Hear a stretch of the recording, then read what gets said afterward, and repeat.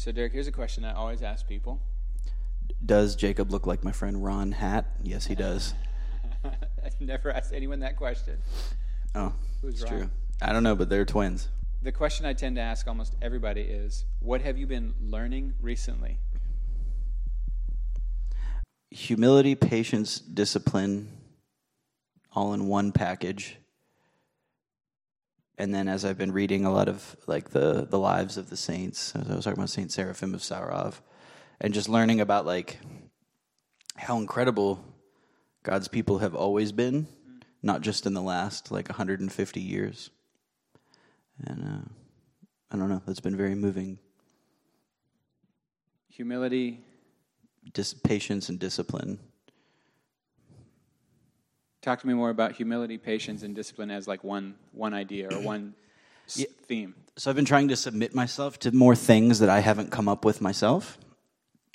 So I've been trying to follow liturgical calendars, liturgical reading patterns, fasting calendars, fasting on Wednesdays and Fridays, and like following Lent. And why Wednesday and Friday? So the tradition holds that Christ was betrayed on Wednesday and crucified on Friday. So the shape of the Christian week. Talk to me about that, because I don't even think, as Protestants, Catholics still think of it that way. Mm-hmm. Every Sunday is Easter. Every Friday is Crucifixion Day. Right. But you're pointing Wednesday. If you ask an evangelical what Wednesday means, they go, youth group. Yeah. Wednesday night Bible study. Yeah. Right. So on Wednesdays, it's commemorating the betrayal of Christ, and it's a fast day, which means different things for different people. But and then typically in the evening they have a service, a Vesper service, an evening prayer service, and then sometimes they steal stuff from the evangelicals too and do a Bible study afterwards. But so it's the whole week is kind of always commemorating the life of Christ for following different patterns on that and stuff. What does a fast look like to you? I try to just follow the prescribed fast of the liturgical calendar, so Wednesdays and Fridays. No, I mean, like, pragmatically. What do you don't do? you eat? Right, that's what I'm getting to. Okay. So I jumped ahead. So it's prescribed no meat, dairy, eggs, alcohol, and oil for some reason. I haven't figured out why that is. So you still eat food? I still eat some food, yeah, but less of it, and less of the things that would be considered luxurious foods. Talking about this right now is very unhumble because I'm bragging about... Not if I ask direct questions. I guess so. It just feels weird. It's not like you're like, hey guys, just want to let you know how godly I am. Yeah. So yeah. Which reminds me of my favorite self-exalting joke, which is, I was up all night, hardly got any sleep because I was just praying for you to be more like me and Jesus. Oh. It's really uncomfortable. And then you're supposed to say thank you, see? Because you're a thought leader trademark. Yeah, evangelical thought leader trademark. Okay, ready for the next question, or do you feel like you've... let's go. Humility, patience, discipline, those three? Mm-hmm. Right, what is humility? What is, defining humility? What are you going after when you say that you're pursuing humility? Trying to be less self-centered and being more unselfish. I always differentiate between the words selfless and unselfish. I think they're two different things. I can't really put my finger on why entirely. So if you were thinking about asking me to do that, don't. But unselfish is just being selfish less. And I'm doing it anyway. And selfless is like really just always thinking of yourself last. So both of those things, I'm trying to, not trying to be, but trying to be more available to be transformed into. If that makes sense. I really try to take as much of the effort off of, or as much of the onus off of my own shoulders as I possibly can. What is the music you listen to just because you love it? Jazz. Specifically, who lately? Bill Evans and Miles Davis. So nobody knew. There's a pattern in my life, apparently. Okay, favorite Tolkien book? The Hobbit. The Hobbit. Mm-hmm. Favorite character? My favorite character in the Tolkien Legendarium is not in The Hobbit, but it's Tom Bombadil. Who is not in the movies? Who is not in the movies. It's really a crime against humanity. Crime against humanity. It's bad. It's irritating. Because I think Tom Bombadil, and this is controversial, this is just my opinion. Controversy. I believe that Tom Bombadil is the truest expression of the incarnation in the Tolkien. You've told me this before. Yeah, Legendarium. But some people will say that's not true, but I don't care. Talk to me more about the idea of imagination and narrative and story and how they're good for the soul. I don't know if I would say because sometimes they're hyperbolic, like using hyperbole, but they can point to things that are true without them or real without them being factual. And I realized this because I'd always loved Lord of the Rings, and the story in that and the power of good and evil and friendship and selflessness and unselfishness and yeah, right, and materialism and being consumed by those things and being willing to go forth without knowing what the end result's going to be, and that trust and that love. And Samwise Gamgee is the best friend anybody could ever ask for. So I was like, man, all this is just so true, and it always made me think of God. And then until later, I found out that Tolkien was a Christian, and he had this whole theory of subcreation. Have you heard about that? Where he was like, people would say, how did you create Lord of the Rings? He said, well, I don't create anything. I subcreate, because God has immensely already thought up everything that could possibly exist. So I'm just rearranging the pieces that he already made. Van Halen again. Did you say Van Halen? Everything's connected, baby. Oh, okay. Eddie Van Halen, he said, anyone who thinks that they're writing a song is full of something that's not good. The music you didn't make the music.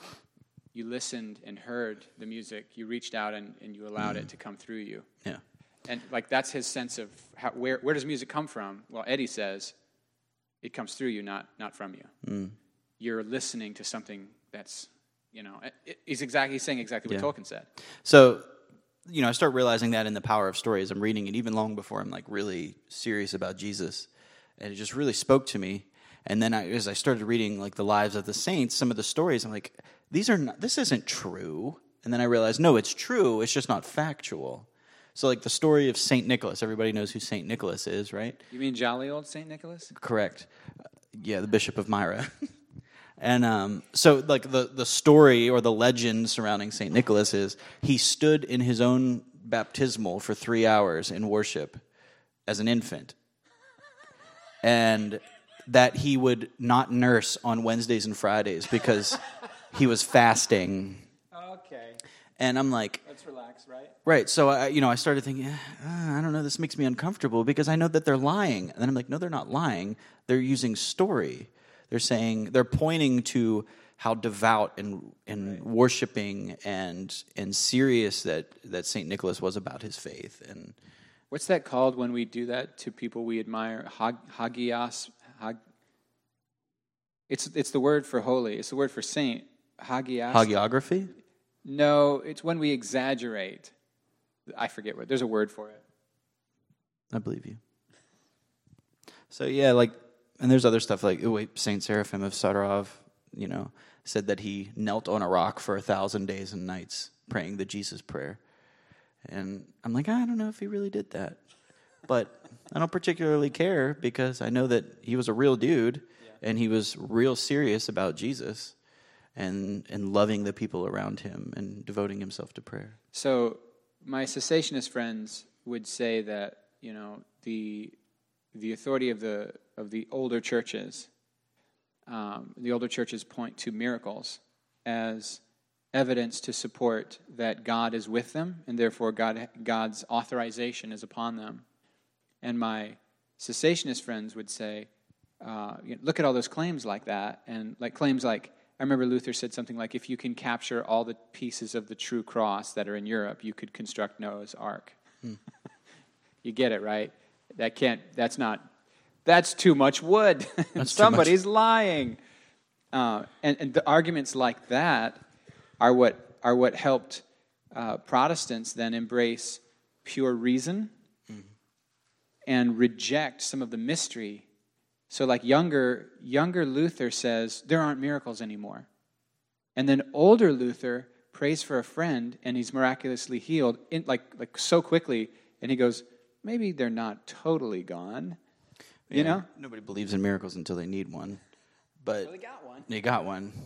And I think similar things are happening in general in the world now, with scientific progress and philosophical progress, or so-called progress,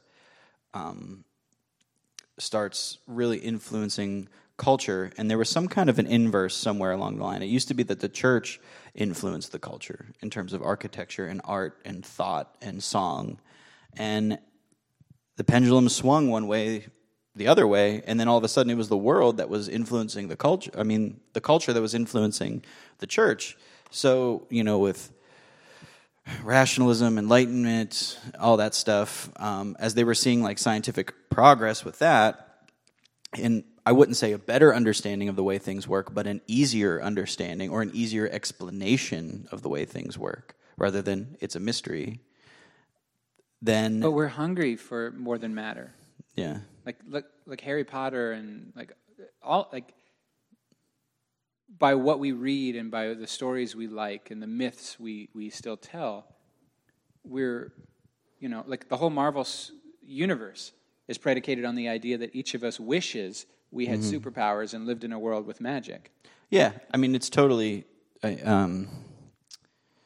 We wish the gods were among us, quote unquote, and the mist and like but actually that's our intuition saying we're spiritual, and we try to quell that, I think, and it's flipped and it's inverse and everything's upside down. So the church starts getting influenced by that, and I talked about this in one of my talks that I think it's happening now with the whole spiritual, not religious thing. So churches are trying to eliminate anything that has the appearance of religion, which to them typically would equate to ritual. Because the Jesus brand needs saving. Right. Oh, that makes... But I'm right. I know. That's our perception. We're embarrassed about God. We're embarrassed about... we're definitely embarrassed about heaven and hell. I think we're embarrassed about the cross. I think we're embarrassed about the need to repent of sin. I think we're embarrassed about what is and is not sin. You know what I mean? And I'm sure that some of this is because we've had bad models of Christianity that we're saying that's not the real thing. It's so much deeper, but you can't get rid of the word Christ. I have a friend who refuses to call himself a Christian. He wants to call himself a Jesus follower. And at the end of the day, it's like, no, you accept the label and fill the package with better things. Right. Do you know what I mean? Yeah, absolutely. And all the, I'm not in a religion. I'm in a relationship, and I understand that. But I'm like, it's the same thing. Yeah. What some people have told me when I've tried to explain that I'm not religious is that I'm very religious. Yeah. And they're fine with that, but they're not fine with his hypocrisy. Right. You know what I mean? Yeah. I do. Yeah, so even with the whole spiritual, not religious thing, the irony of the whole thing is all the spirituality that they try to take from like Far Eastern religions is all the religious parts of those religions. Silly. So what is good religion? Because James talks about true religion, right? Yeah, just read your Bible. It's in there. Caring for widows and orphans in their distress, and I couldn't quote it. Which loving is why one another and being pure and unstained from the world. That sounds about right. That's pure religion. I think you're pretty close. Yeah, that's it. Absolutely. Yeah, do some good things. I still like using that word religion to instead of having to like rewrite the whole narrative for somebody who's like, I don't know about that, accepting their terms and assumptions, even though it's just like when you call somebody a pastor in our culture, that triggers the same meaning that in the original Christian culture, the word elder would have meant, right? So do we take the time every single time we're talking to a Christian in America to, do you know what I mean? It's like, I've just finally submitted to it. Fine, I'm a pastor. Yeah. Yeah, and actually that's a very pastoral way to approach it. Knowing the needs of the people that you're trying to shepherd and oversee and be a part of. And what's like the word Christian was actually a slanderous accusation, like, oh, you little Christs, at Antioch. And then they were like, fine, we'll take that. Your band, when you talked about the story about you guys who got broke down and the van wouldn't run, it was a metalcore band? Is that what you... Yeah. What is metalcore? Heavy music. Listen, I listen to music where the singers actually sing. They don't just scream on, There's a lot of power in the voice to be able to. That's what I'm sure that's true. There was this very attractive young woman, and then she started singing into the microphone with the screaming, and she seemed a lot less attractive to me instantly. And probably the opposite effect would have happened to Derek. He'd have been like, what a powerhouse of a lady. And I'd have been like, I did all the screaming in my band. you did the screaming. I know. I So can't. that's Can't where that do it anymore. double bass came from. No, I never played drums in a metal band. That sounds like it came from listening to jazz. Yeah. What kind of metal bands do you listen to? She's asking what kind of metal bands. Like currently, Or in your life? I really loved The Devil Wears Prada. They were a The big movie, right? I'm kidding. I'm joking. Yeah. And the book and the band.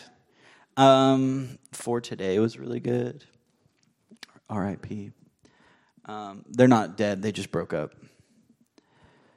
Who else did I like? I don't know. No. Punk, yeah. Melodic punk. Much prefer punk. Meshuggah. I heard of that. Isn't that like Yeah, I did. I saw them live with 18 Visions and Avenged Sevenfold. Don't like Avenged Sevenfold very much. Their first EP was really good, and then it all went downhill from there. So I'm trying to imagine, like, it does seem to me like picturing you in an Orthodox church and incorporating metalcore into the liturgy there.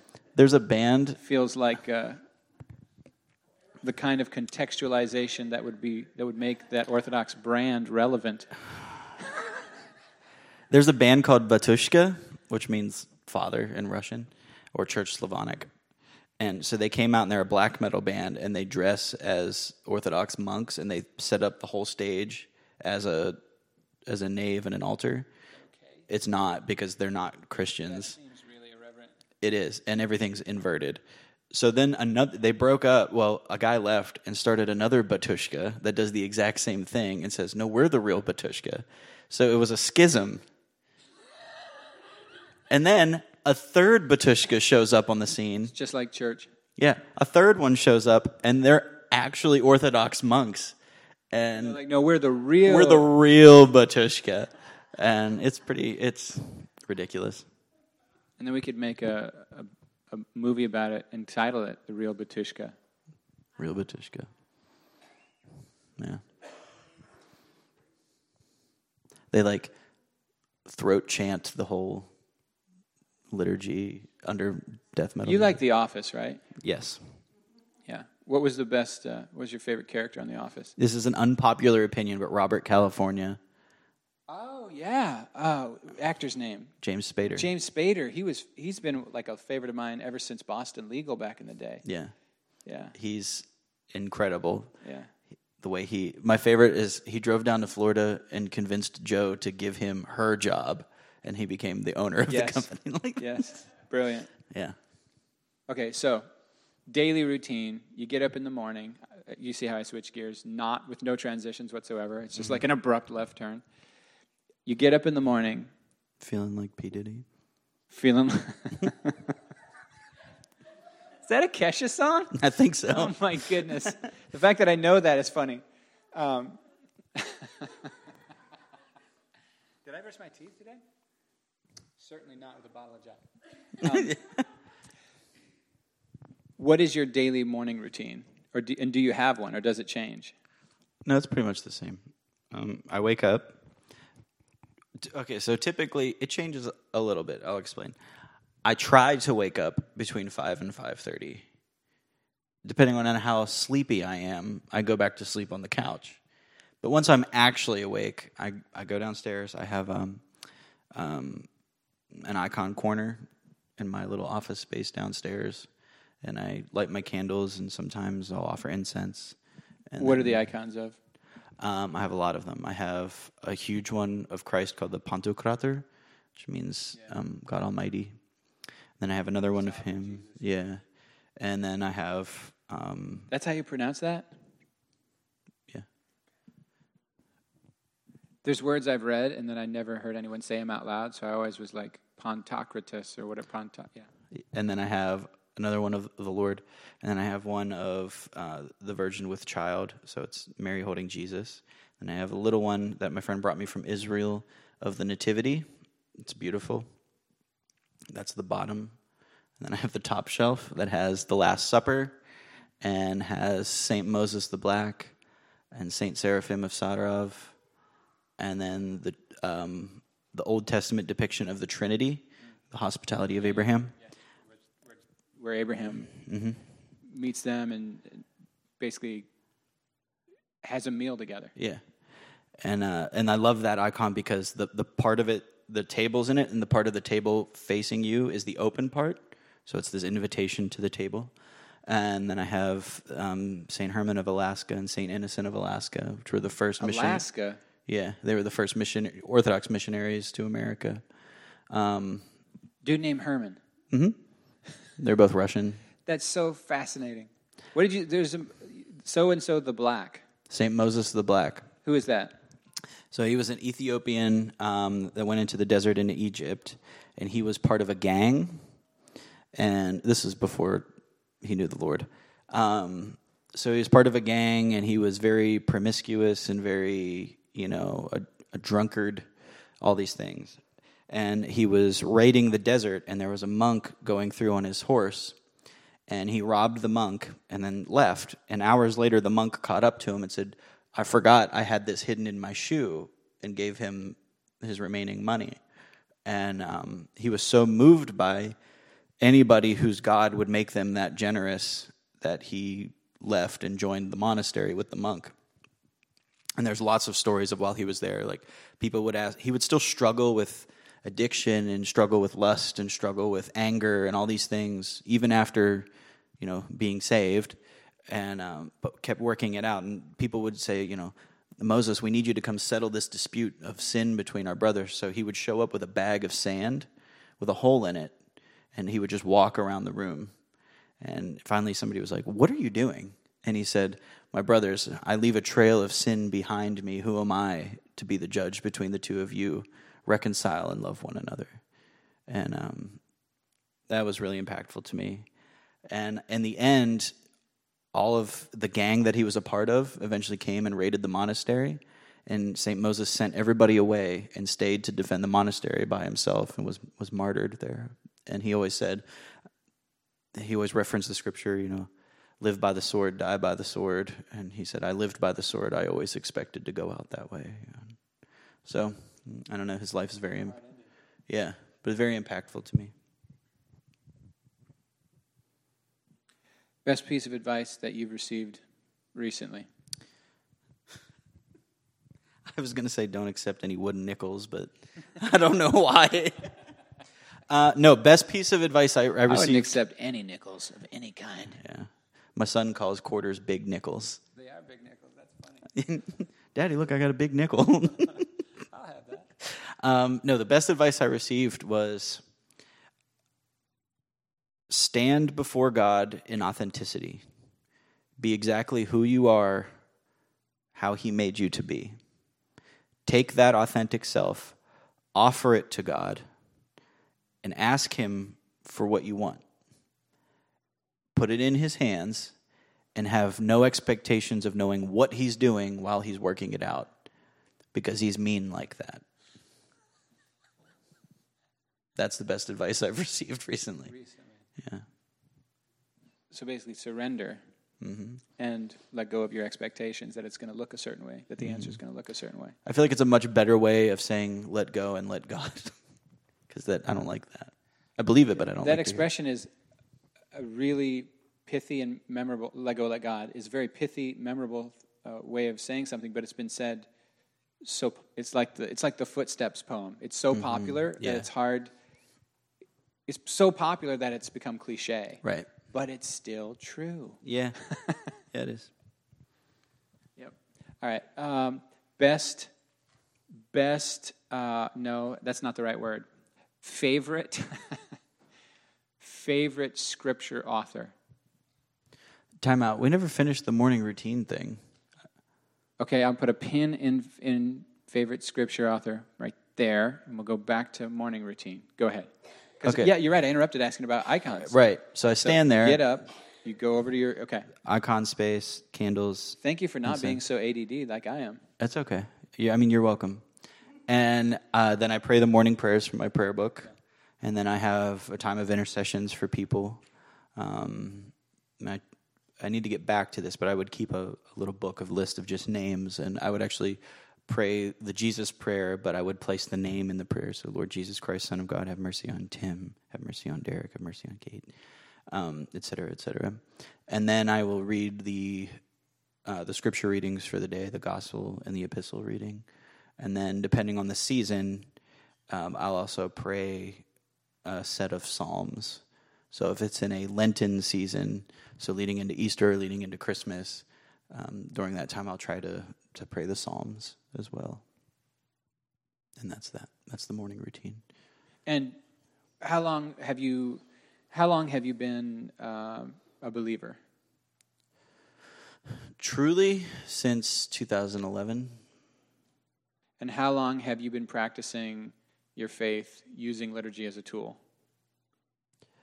Hardcore the past year and a half, but ostensibly since 2013. So you started pretty quick into it. Yeah. All right, now can I go back to the other question? Sure, yeah. Okay. You know what I mean by favorite author of Scripture? Like, whose style? Well, I Or mean, you feel bad saying you have favorites because it's all the Everybody Word of has God. favorites, yeah. You know what I mean? Mm-hmm. But there's times when you're doing the Bible, through your disciplined Bible readings, and you're like, back home again. Like it feels like a home. Yeah. You know. I love John, and I love his flowery love language and poetic voice. Concrete, simple. Right, and the vocabulary of a second grader, and the wisdom deeper than any philosopher. Right. Like what? That's the best. And I like Luke because of his detail. Yeah. And I like reading Luke and Acts as just one thing, as you should. And in my super feeling good times, I really love to just read Ecclesiastes. I really love Ecclesiastes a lot. Why? Because it's just real. Like, nothing means anything. It's all chasing after the wind. Vanity, it's meaningless. There's nothing new under the sun. Like, it's so seemingly on the surface jaded. And I'm like, who doesn't feel that way sometimes? And it's a reminder of like, hey, guess what? God's in that feeling too. So I was watching one of those, Carrie woke me up with the baby this morning real early, like 4 something, and so I was wide awake with my brain going, dit. So I was watching some of your Russian Orthodox monks on YouTube. Mm-hmm. I found the Wisdom of the Elders or whatever it is, something of the elders. And this extremely old man was sitting there saying, I have nothing I want to achieve, nowhere I want to go. I'm fully content, and I have no desires of any kind or cravings. How liberating.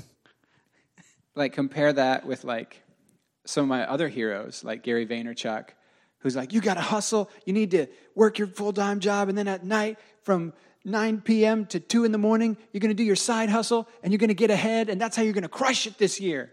And I'm like, those are not the same worldviews. No, they're really not. No, they're not. One guy's like, my goal is to be completely at peace. And I find that if anything disturbs my peace, it's because I'm not trusting God. And I find that if I humble myself before the Lord, instantly relief comes and everything in my life is perfect again, no matter how I'm being treated. And I'm listening going, there it is. Yeah. I think that's what you were referring to earlier. Humility. Discipline, patience. Discipline, patience. Yeah. And this guy was all like, take everything as from the hand of God and I'm good. Fine. I love one of the morning prayers. I think it was Metropolitan Filaret wrote this morning prayer. He was surprised Russian.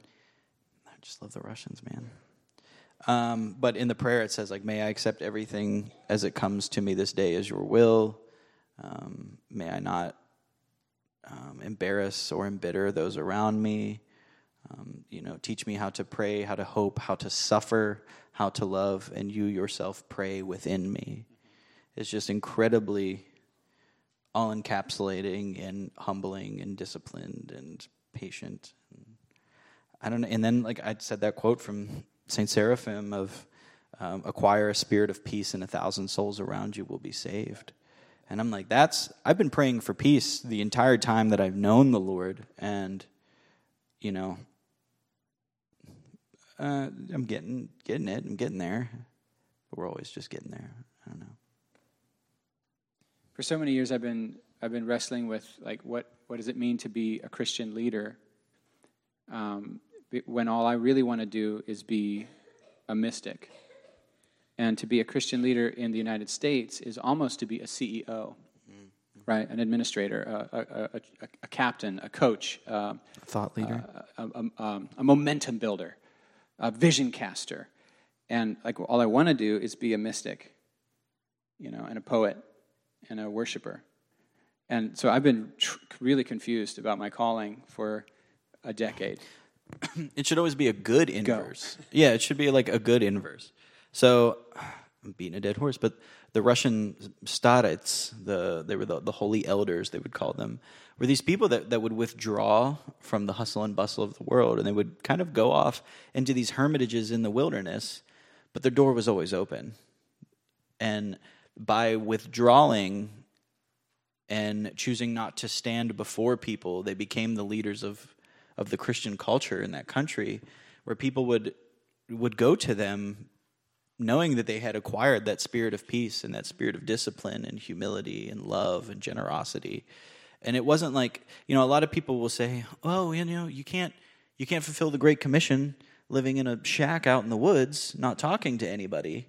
But somehow they were. Unless you get heaven. Right, yeah. Because when you contact heaven, like it does something, and then suddenly people get radar, and they intuitively start to go where they sense a thin space, Now, a liminal space? I like that word. They can feel it in their little intuitive radar. But I will also say, like, I'm not saying that. I don't think that necessarily advocates the attractional model of church, because that was obviously something where it was attractional. People were attracted to what they had, and they came. Yeah, but we want people to be attracted to the Spirit of God and to the character of Jesus and the image of God, not if you come to our church, we're going to give away a car. Right. Yeah. No bounce houses. I feel rude even saying that. Like, I feel like I'm like getting dangerously close to... I don't want to talk bad about other churches, is what I'm saying. Yeah. No, I get that. Did you say, where's my car? Dude, where's my car? You can have my Saturn when I'm done with it. So, yeah. It's nearing its end of life. There's a little crack in the windshield, and that means they're not going to pass it with inspection unless I get the windshield. And I'm like, to repair the windshield will be the price of the vehicle's worth. Okay.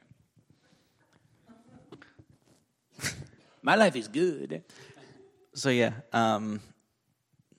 Unless you get heaven. I like that. That's totally a thing. I mean, what was the start of this question? Just my own inner pondering of wanting to be a mystic. But and I'm not saying it's pressure that people have put on me. I'm talking about it's pressure I've put on me because I so badly want to be an effective leader but it feels almost like foreign non-Holy Spirit energies and pressures to be almost like I said, like a CEO. Like you read business leadership stuff, and I go, oh man, I'm so allergic to that. Yeah, me too. But I want to be an effective, godly leader. Right. And I have this theory, but I'm afraid to believe it fully. And it's that a godly leader is just a godly person. Yeah. I'm with you on that. Can that be the agenda? And I think about like the whole like, lose your life to gain it thing. If you want to be people that are called to leadership, that seek after leadership or to improve their own leadership, not saying that there's no place for like exercising leadership muscles or, doing things to better yourself. But if that's your heart is like the hustle mentality, you're doing it wrong. I think. I don't know. What do I know? But it's like that inverse. If you're like, all I'm going to do is try to live a quieter life, a more peaceable life, a more loving life, a more generous life, and try to really exhibit all the fruit of the Holy Spirit, it's almost like unavoidable. It's like exactly what you're saying. If you just become a godly person, it's going to happen. People are going to start following that lead. If I ask you about church stuff, is that going to be too personal and too emotional, or should I stay away from that? Or no, you can. Okay. What do you think? What would you say to someone, a younger version of you, heading into a vocational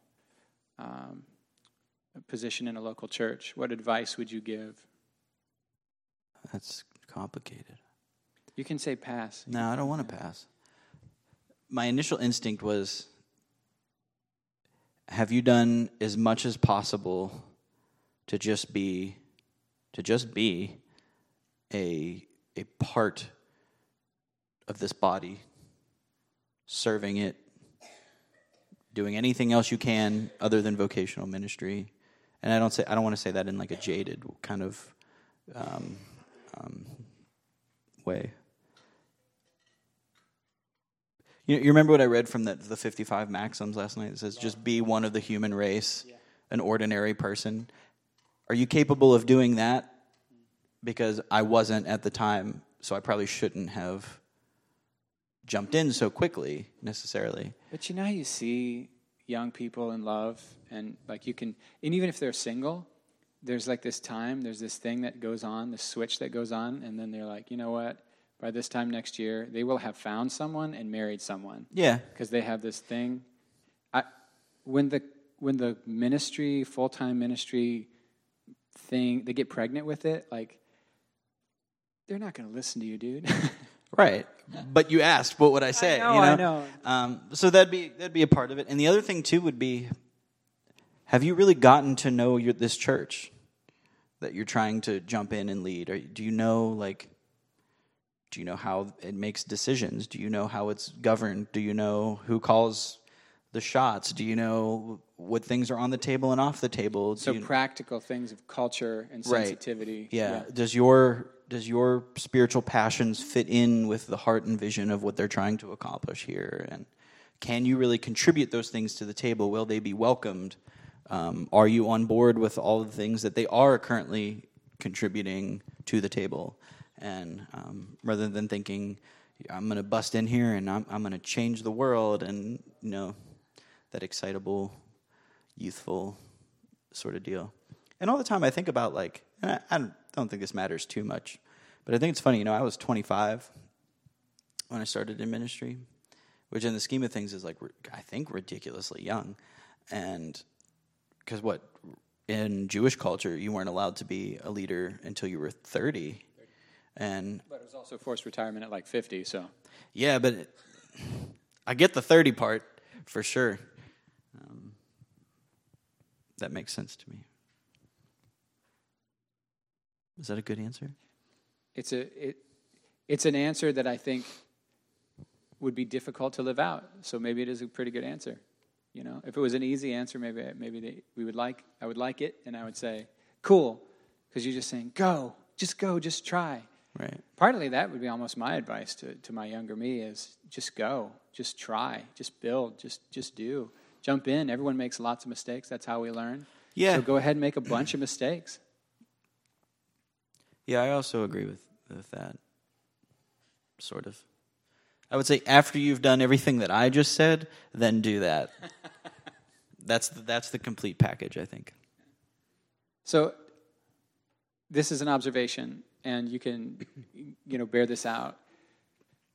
One of the hallmarks of monastic life is submission to I'm going to call it a chain of command. Okay. It's not the right word for it, but it is a definite hierarchy of authority. Mm-hmm. And when I visited, what was the name of the monastery that Eric took me to? The Holy Transfiguration. I asked a lady there why she picked the name she picked, because they lose their secular name and they get And she said, "Oh, I didn't pick my name. The name was assigned to me." And I said, "Well, that's interesting. Why?" And she talked to me about submission, utter submission and obedience being our deepest need.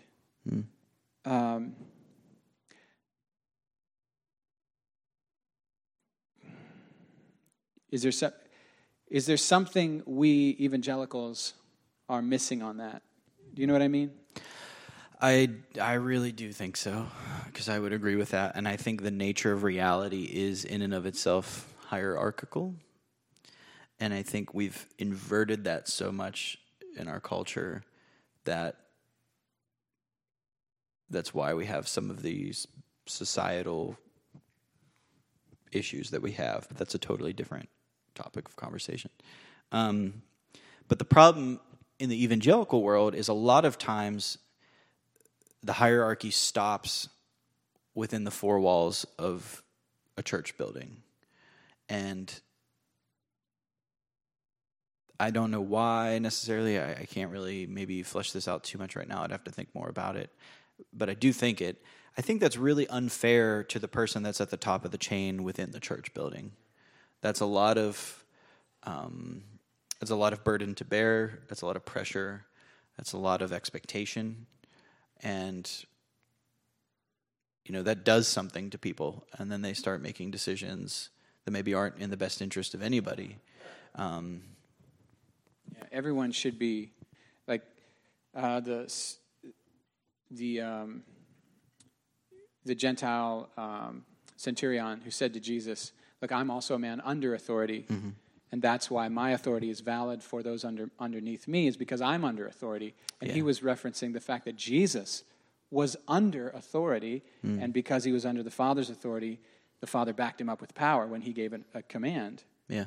And so everyone is to be under a structure of authority, submitting so that our flesh, you know what I'm saying? Yeah, I do. Yeah, and what I hear you saying is in a local church, if there's just like a king at the top, that's deeply unhealthy. Right, and a lot of times that'll be justified by saying, well, as the lead guy, as the senior pastor or whatever, I'm under God's authority. And that's true, we all are, but you look at things, church governance is a totally different topic, but well, what I'm referencing is just for each of our spiritual development, our pride needs to die, and whatever offends me reveals me. Right. Do you know what I mean? Mm-hmm. And it just seems like I was at Teen Challenge the other day, and Bob Carey was sharing a story about how he didn't finish his apple because part of it was green. So he had to do 3 hours of digging in the mulch till he blisters in his hands, sore back, because he didn't finish his apple. You eat everything that you took. That's the policy. He didn't do it, so he's working for 3 hours. And he was out there muttering and being like, "This is the dumbest thing ever." And now, all these years later, like 26 years later, he says, right there, taking my lumps for a rule I don't agree with, submitting to people who I thought were stupid, was what formed the kind of integrity in me Yeah. and humility in me to do all the stuff that I'm now doing. His thing was, those little things are the most important things. Yeah. Yeah, I agree with that. And I could feel the room. We were all going, an apple? Really? 3 hours of digging in the mulch for you not eating all? You ate half the apple? It wasn't. And I just sat there smiling, big smile on my face, going, that's critical. What he's saying is critical, you know. Because our deepest need is not to get what we want. It's to have our pride broken and have genuine humility. And you know what I mean? Yeah, that's why traditionally people would always have, a spiritual father. And we've talked about that. And this idea of, that's fine, somebody that you trust so much that you're willing to submit to that, regardless of how silly it might seem or how silly a thing that they might prescribe to you might seem. But they know you. They know your heart. They know your challenges. They know your struggles. They know your difficulties. And they're going to help you break those things. So what you're describing is, again, it's spiritual direction. Mm-hmm. And what I'm one of the things I'm valuing so much in the perspective that you're bringing and in the perspective that I've seen in my more liturgical, the older faiths, is this sense that you don't have to be your own physician. Mm-hmm. Like, it's not every man for himself. You don't deciding have to WebMD truth this thing, yeah. and coming up with his own doctrine or her doctrine, and then getting her own little group of followers or his own little group of followers and starting a new denomination every 5 minutes. Mm-hmm. But rather it's, look, I don't know if I agree with the teaching of my denomination, or in your case you would call it the faith. Mm-hmm. I don't know if I even agree with all this, but how unbelievably arrogant would it be for me to claim as one individual to rewrite truth for all people of all times, you know? Yeah. Yeah. Yeah, that's such a key component of it to me, is like, okay, I might not even intellectually believe that all of this stuff is true. And just to clarify, like, I think right now we're talking about orthodoxy, right? Yeah, we're talking about orthodoxy. Intellectually, there's things that I still am like, I don't know. But in my heart, I'm like, no, this is it. This is it. Even this morning, I was praying in the shower, because that's a good place to pray. And, I was thinking, you're so right? laid back that it drives me crazy, but I love you with all of my heart. And because I've been kind of like following suit with that, I honestly feel like I've been more available to hear what the Holy Spirit's leading me to do in moments. So I've been throwing stuff out of the agenda and changing stuff on a whim and seeing that truly was what God wanted, because it's what worked the best in that time. So that happened this morning, where for the prayer exercise we're going to do, God really spoke to me and said, don't do that scripture, do this one. I was like, oh, okay. But I thought to myself there, Just so you know, I'm still learning that, because when I set my mind to do a thing, I'll follow through to the point where it's actually hurting me and hurting people, but I said it, so I have to finish it. Mm-hmm. And lately I've had people in our church saying to me, just because you said that doesn't mean that you were right to say it. And if you weren't right to say it, then you're not right to follow through on it. Did you check? Mm. And so, like, I was going to keep a fast going way long. And Brian Hibbs pushed me on it. He said, did you talk to Jesus about that? And I was like, come on, I can handle this. So I talked to the Lord about it, and instantly he released me from going on too far. And so I broke fast earlier than I thought I was going to. Mm-hmm. And instead of I'm still growing in this thing of being free, is what I'm saying. Yeah. Like, we all are, if yeah. I worked for a dude for a summer, and I didn't quit when I should have, and he had bad character, and his angry outbursts, were rage outbursts. And I noticed that I suddenly started to struggle with anger, and I had not struggled with anger in 10 years, right? And I should have quit, but I'm almost incapable of quitting something I commit to. It's like I'm doggedly stubborn, to a fault. And what I'm trying to say, Derek, is you see me as really free, but the reality is the Lord's still getting me free. Yeah, I believe you. Yeah. That's the nature of things. We'll see something in somebody that doesn't mean that that's the entirety of who they are. But so, he told me this, and I'm thinking, I'm really hearing you very clearly right now, so I'm going to go ahead and ask, are you calling me to this? Are you calling me to this Orthodox faith? And he's like, that's what I told you. I said, well, what about this? Still asking that. I'm still That's asking hilarious. it. And I'm like, okay, what about the XYZ? What about this doctrine? And he goes, no. I called you to it. I told you this is where you're going to be. This is where you need to be. So what do you do with the fact that he's called me here? Huh? We'll work that out later. We'll talk about that tomorrow. Because we have an ongoing disagreement about some doctrinal matters. And what was intriguing to me was I called it an argument, and I didn't think you didn't like that, did you? Like an argument should rise to some sort of emotional, heated level, and we didn't get emotional and heated. No, we didn't, which was nice. And it didn't cause either of us to lose respect for each other. No, it didn't. Well, I didn't lose respect for you. I don't know what was going on in your heart, but do you know what I'm saying? I lost respect for me. No, I'm just kidding. No, it was nice. And I'm going, oh, he's 100% convinced that the Orthodox faith is the true, the fullest expression of the body that you can find. And I'm going, I'm not convinced of that. I'm convinced of something else, which I preach here, right? Yeah. Do you know what I mean? But how could I be upset with you for being convinced that you found something beautiful and true and ancient, that you actually believe their dogma? Yeah. What's wrong? What would be wrong with that? You know what I mean?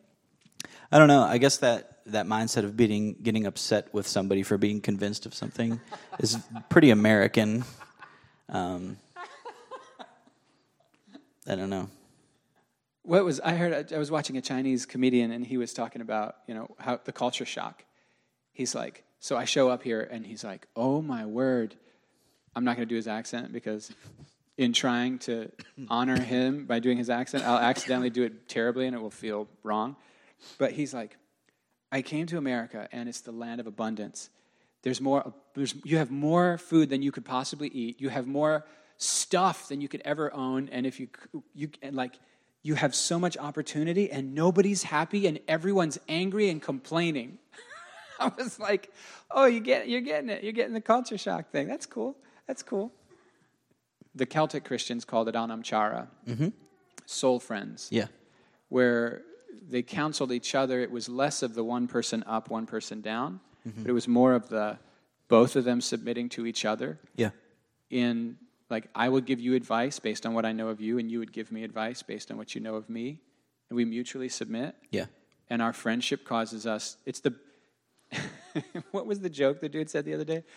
Like two bros ironing each other. Yeah. I was like, no, that's not quite it. Yeah. How would you give advice to us, our vaguely charismatic, vaguely Anabaptist church of people who really love each other? How would you encourage us to pursue or develop a culture of spiritual direction? The easiest way would be that Celtic model. But I also would say that spiritual direction, I really view that as a charism, a gift that not everybody has. Yeah. And then when they have it, you cultivate it. So I think it would be really singling out who are the people in your congregation that everybody's going to. Who are people naturally going to for spiritual advice and for prayer and for direction, and then invest in growing that gift in those people. And then help them to be perceptive of other people that they maybe see a seed of that gift in.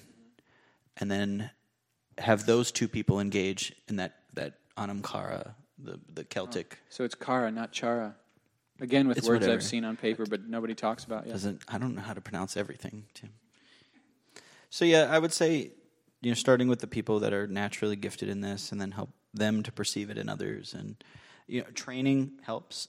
And there's the institute that I'm trained by called the Selah Institute. That's in Nashville, and then there's actually one close to here. It's in DC, and it's called Shalem Institute for Spiritual Formation and Direction. And that's helpful to have somebody form you. It's not that they can teach you this, but help form you in this.